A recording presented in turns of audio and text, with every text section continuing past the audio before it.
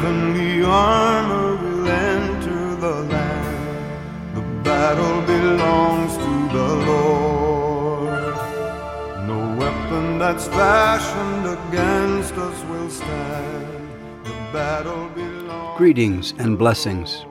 I'm Will Tompkins, and what follows is the introduction to a 17-week discussion on John Bunyan's timeless book, The Pilgrim's Progress.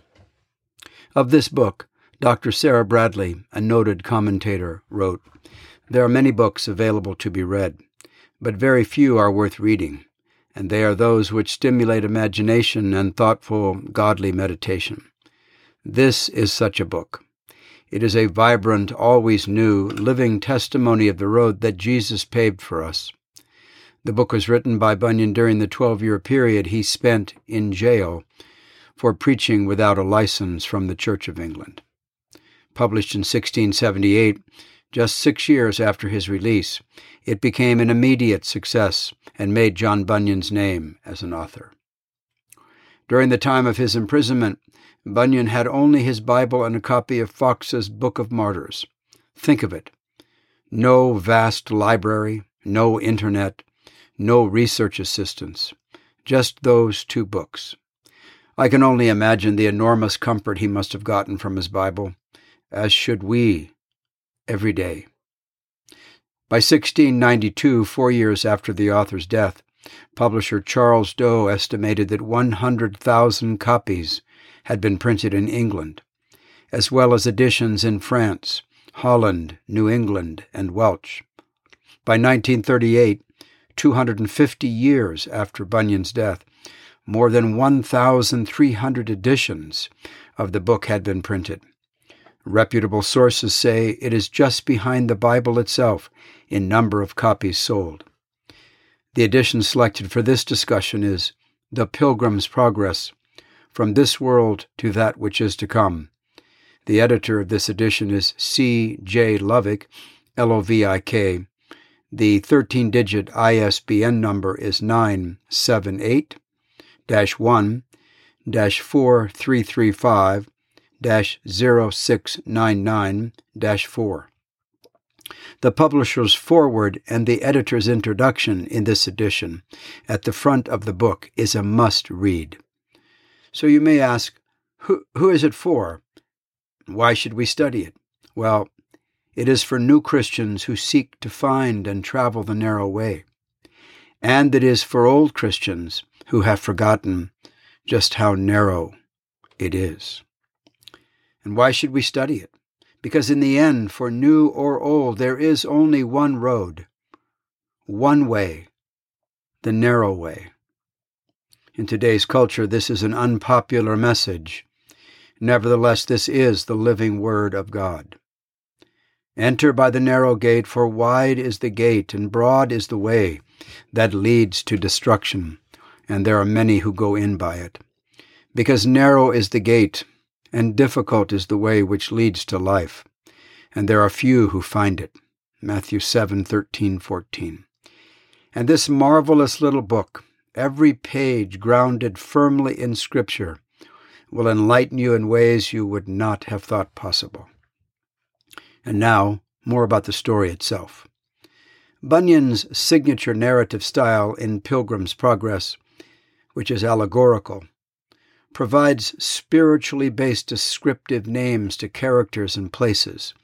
Each character has a name like Faithful, Talkative, or Little Faith, and places have names like the Arbor, Bypath Meadow, or Hill of Difficulty, that illustrate biblical truths. They make dialogue sections compelling as readers see each character or place live up to their name, while being taught a powerful spiritual lesson. The story of the Pilgrim's Progress begins with an understanding and conviction of sin and ends at the gates of the celestial city, just before which is the river, typically the most difficult part of the journey. It is then Scripture put to an everlastingly memorable story where the names of people and places are symbols that are fundamental to the teaching of our walk as believers in our Lord Jesus Christ.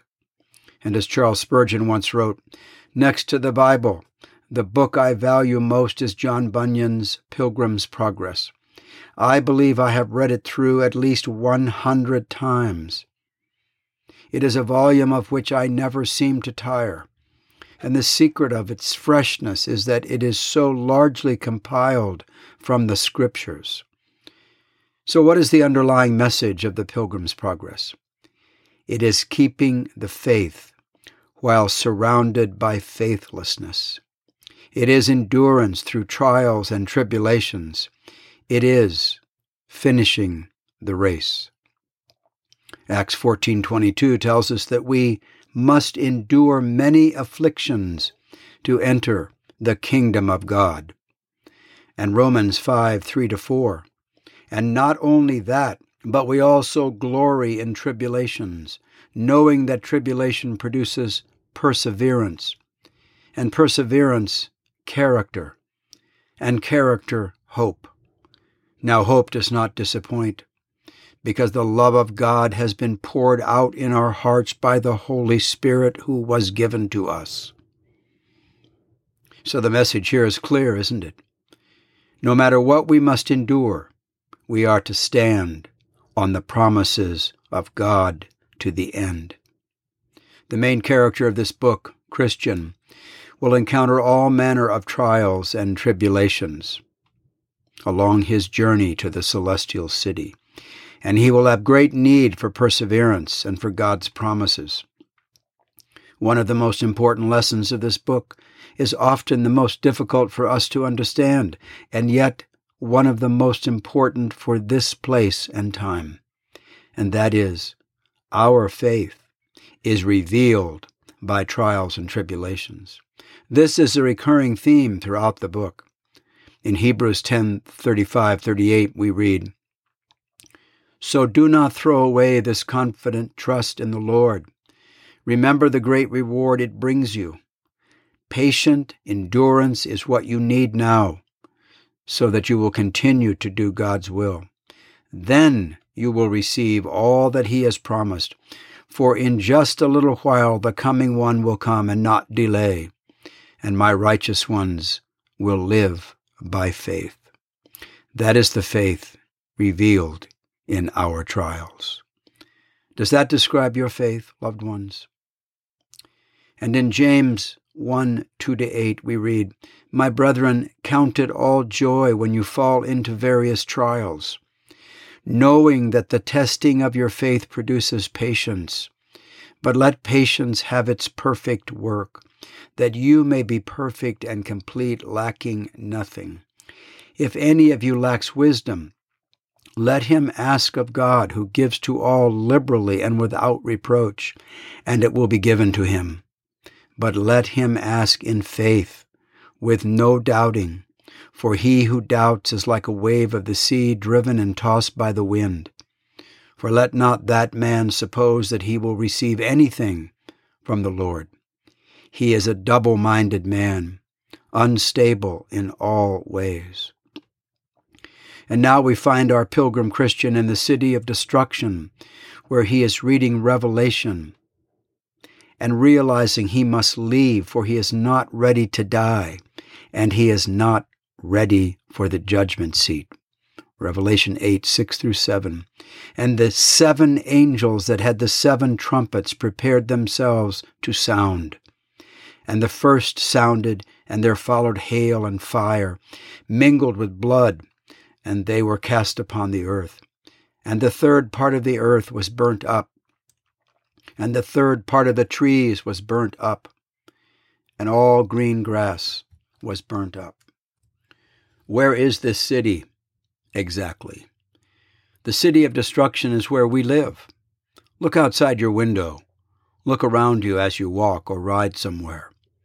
Look on the internet, or visit a bookstore and take a hard look at the magazine racks. It's everywhere, and it is Satan's domain. From Dr. Bradley again, quote, the abundant life Christ spoke of is understood now to mean physical comforts of all kinds.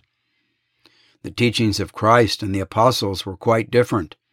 Their preaching was about athletes in training strangers and aliens to this world, and great battles to be fought and won.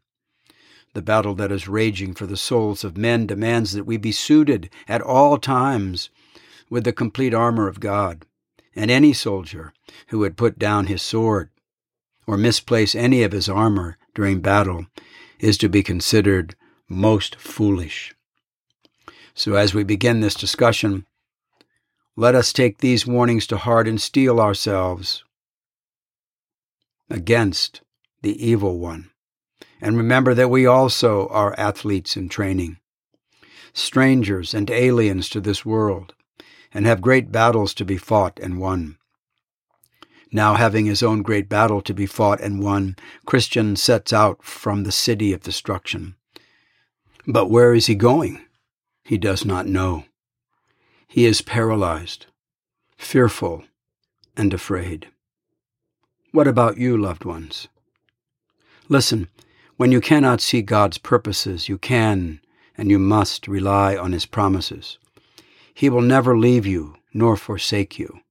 Do not be afraid. Do not be discouraged. Deuteronomy 31:8. John Bunyan begins the narrative with this: As I walked through the wilderness of this world, I came upon a certain place where there was a den, and I lay down in that place to sleep. And as I slept, I dreamed a dream.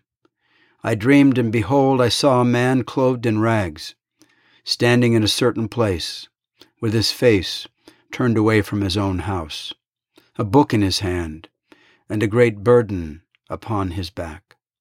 I looked and saw him open the book and read therein, and as he read, he wept and trembled.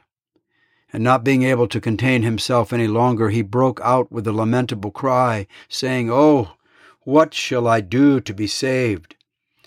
Now it's important to point out here that Bunyan's allegory, as he tells it, takes place in a dream, his dream. And in this dream, the den represents his prison cell. And what about the man he saw clothed in rags?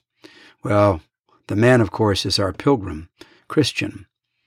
Isaiah 64:6 tells us the rest. But we are all like an unclean thing, and all our righteousnesses are like filthy rags.